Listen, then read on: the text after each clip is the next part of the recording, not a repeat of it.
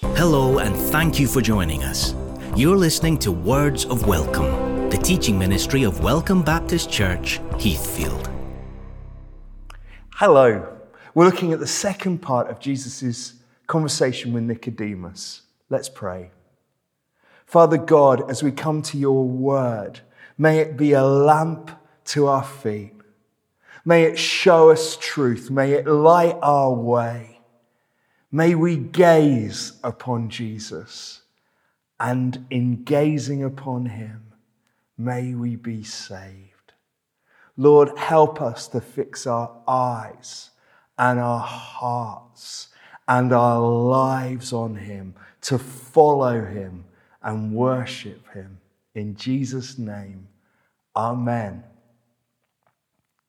David Watson tells a wonderful story of a visiting preacher going to a church. This is how it goes. A vicar once collected a visiting preacher from the station and took him to the church. As he drove along, the vicar said to the visiting preacher, "By the way, I'd rather you didn't preach on judgment. We don't like that sort of thing in our church. By the way, what are you going to preach about?" The man replied, "My text is John 3:16. "Excellent, excellent," the vicar said. Once in the pulpit, the preacher announced his text and started to read it. Just before the word perish, he paused and said, "Excuse me," to the congregation, and turned to the vicar and said, "May I go on?" The vicar blushed and gave a little nod, so the speaker completed the verse.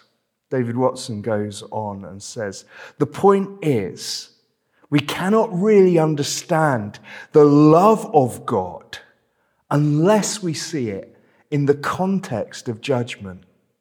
What does it mean when we say God is love? Does it mean that he sits up in heaven smiling down and saying, 'I love you, I love you'?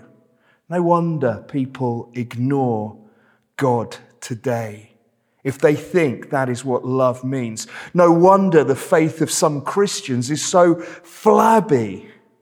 They have never really understood the love of God because they've never seen what God has saved them from, or what Christ actually endured for them on the cross. Christ, who more than anyone else showed us the love of God, taught us more than anyone else about his judgment. It's a judgment that comes on all who reject his love. And love always risks being rejected. Ask anyone who's ever loved. Don't know what you make of that, whether you agree or disagree. I agree wholeheartedly with that. Everything we know about hell, we know from Jesus' lips. He is the only one who actually spoke of hell, Gehenna, which was a rubbish tip outside Jerusalem, the valley of Hinnom, this place where in ancient days children had been sacrificed to Molech. In Jesus' day was a huge smouldering rubbish tip. And Jesus would point to that as a parable of hell. I find it very interesting that in around 70 AD, when the Romans crushed the rebellion in Jerusalem, that it was there in the valley of Gehenna, many of those rebels, many of the Sanhedrin themselves, were thrown as dead people. Boulders and things from the temple thrown into the valley of Gehenna. An incredibly powerful parable of the judgment to come.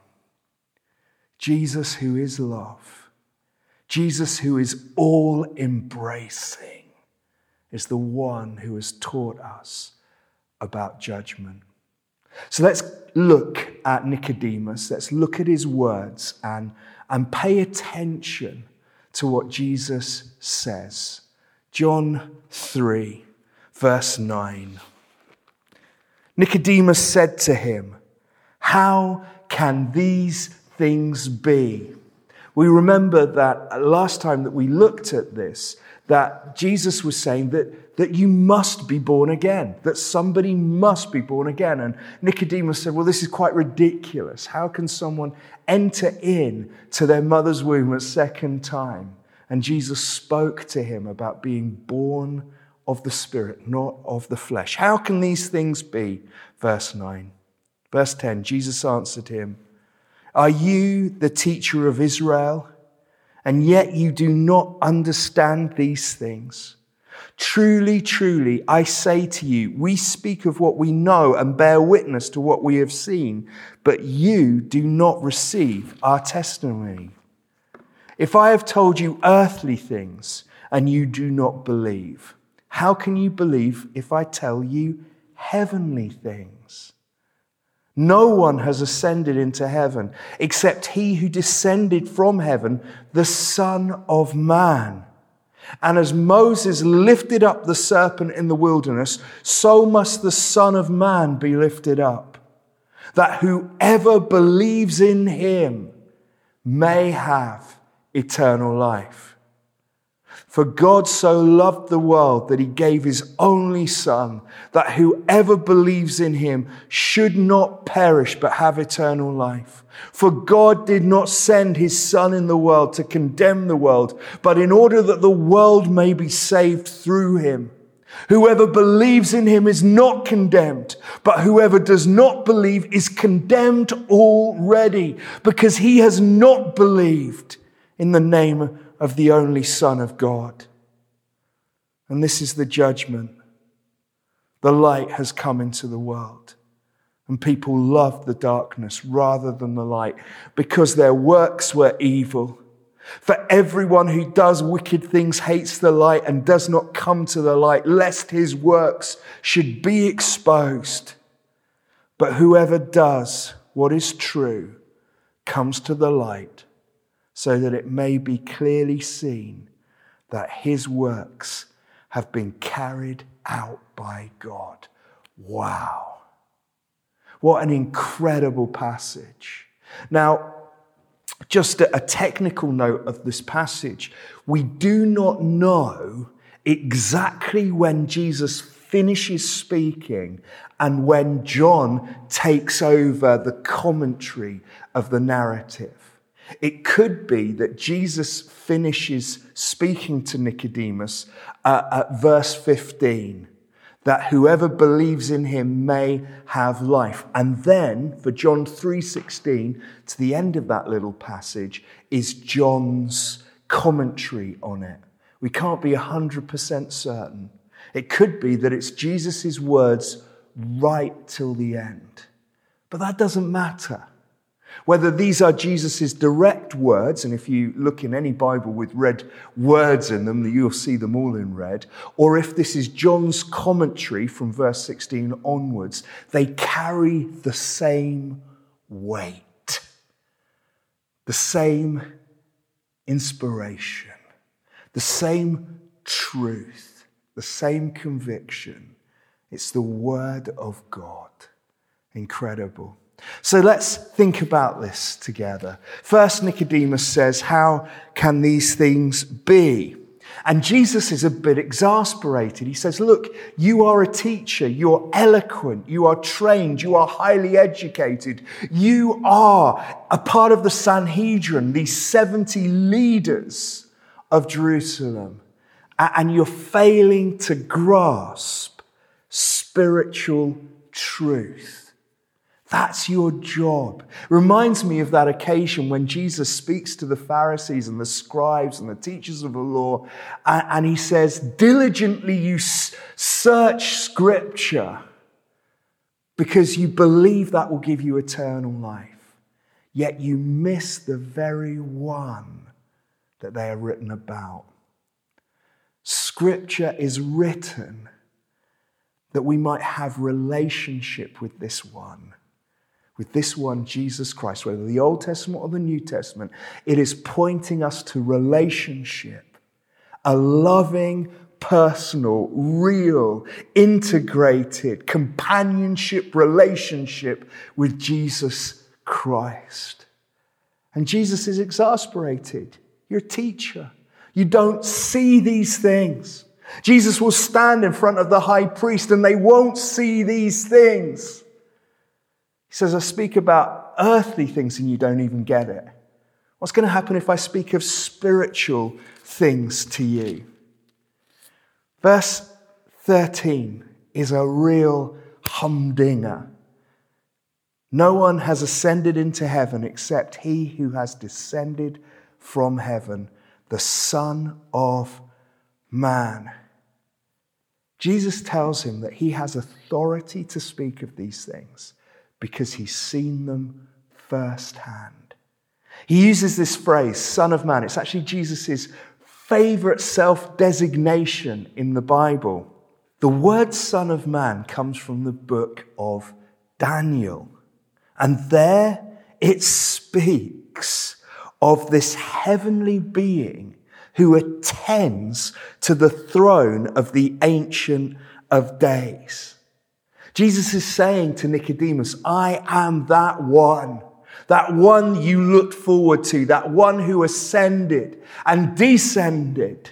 That one, that is me. Your hope of the heavenly being is me.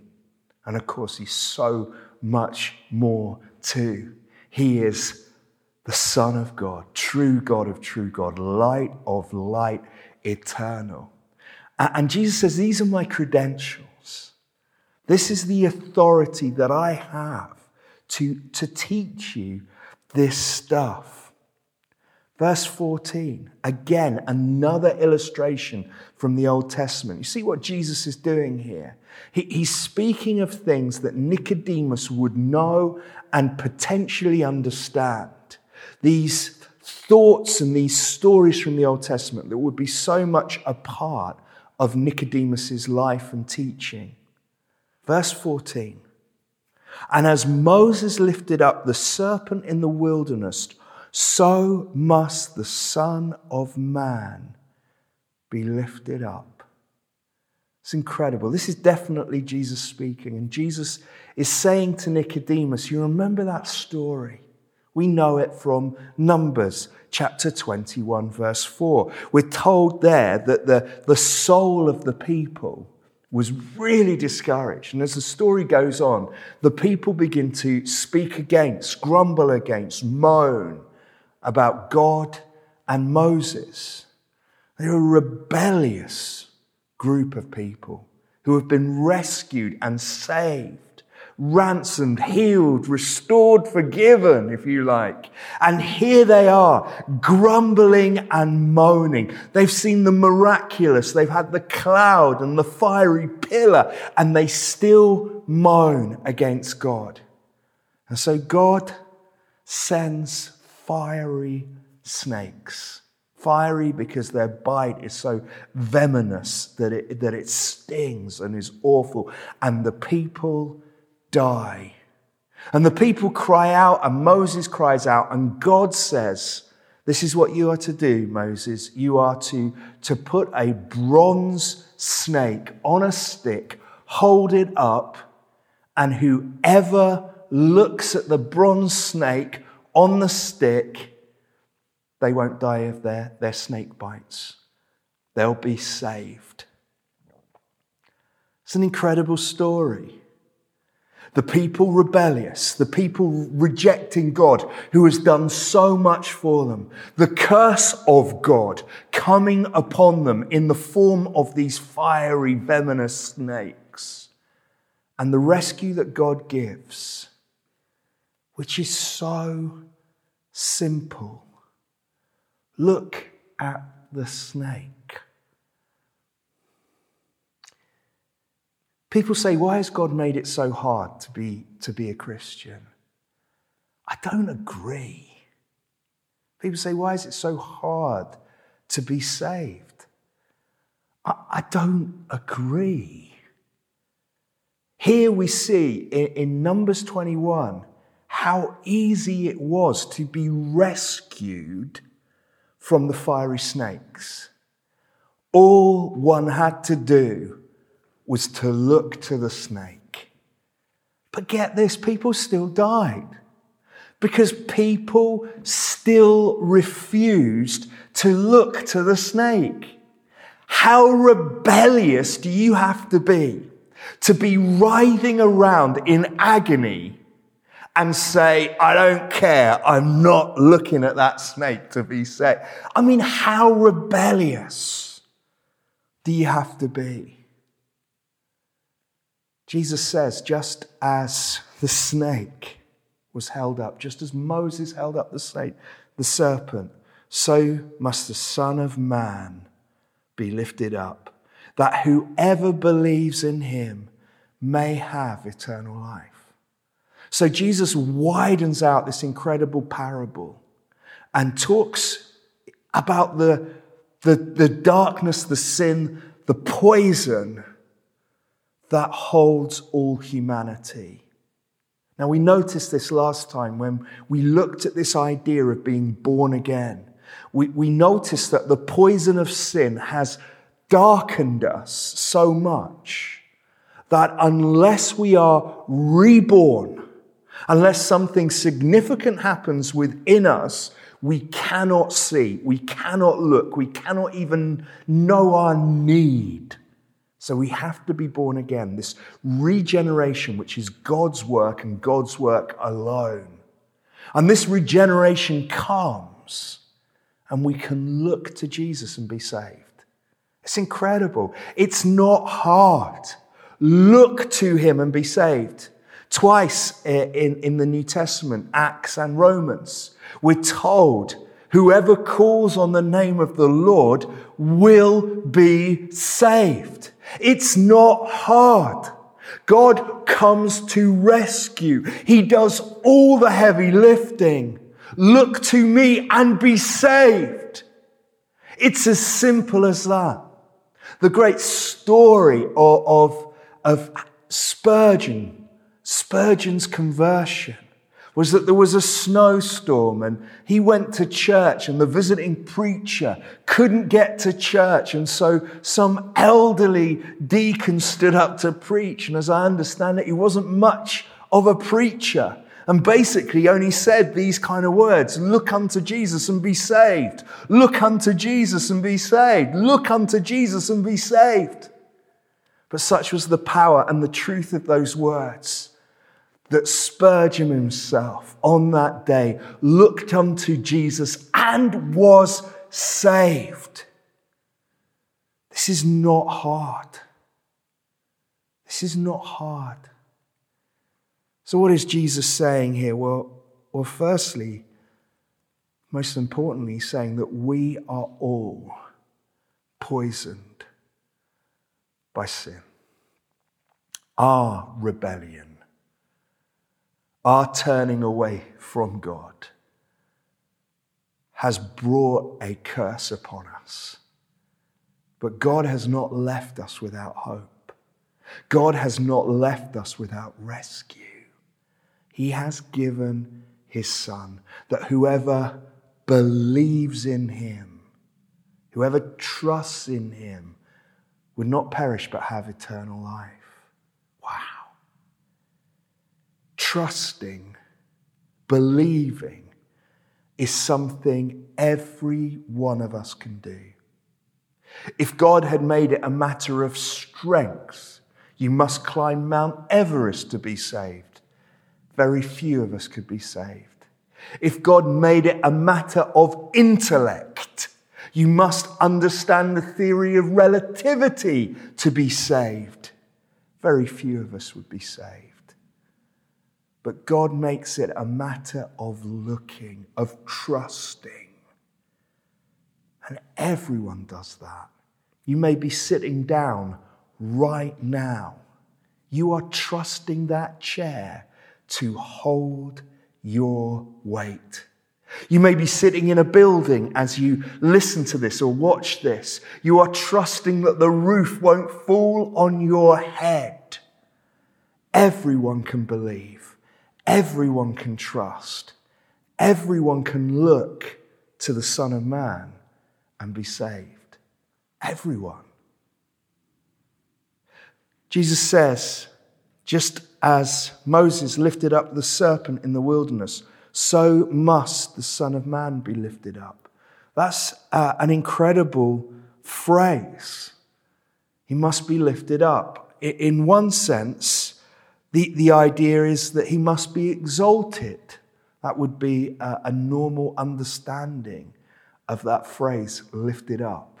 He must be exalted. And so in one sense, we can understand this, that Jesus is saying, I must be exalted. But it's much more than that. When Jesus says that he must be lifted up, he's talking about something else too. He uses this phrase, the Son of Man lifted up, 3 times in the Gospel of John. First time is here. The second time is in John chapter 8. And he says, when you have lifted up the Son of Man, you will know I am he. Which is an incredible statement in itself. It's from Isaiah 42 and talks about God himself. When you have lifted up the Son of Man, you will know I am he. I am God when you've lifted him up. Again, we may think, well, that could be exalting him. When we've lifted him up, then we'll know. As we worship him, we'll know. But the third time leaves us in no doubt with what Jesus really means when he says the Son of Man must be lifted up. It's in John 12:32. It's on the day of the triumphant entry, and Jesus says, when I am lifted up from the earth, I will draw all people to myself. Verse 33 is commentary by John, and he says this. He said this to show what kind of death he would die. He would be lifted up on a cross. As the serpent was lifted up on a pole, Jesus would be lifted up on a pole with a crossbeam. Jesus knew at the very beginning of his ministry, talking to Nicodemus here, that the reason he had come was to remove the poison and the sting of death. That was his purpose. And whoever would look at him would be saved. Verse 16, perhaps the most famous verse in Scripture. But now, today, we see it in its context of the fiery snakes and the context of the curse on humanity. For God so loved the world, he gave his only Son, that whoever believes in him should not perish, but have eternal life. Here we see God's love, and we see it in the context of judgment. The choice is simple. For every one of us, will you look upon him? Will you turn your eyes to him? Will you call on the name of the Lord? Look unto Jesus and be saved. Amen. Thank you for listening to Words of Welcome. For new episodes and more, please visit welcomebaptistchurch.uk.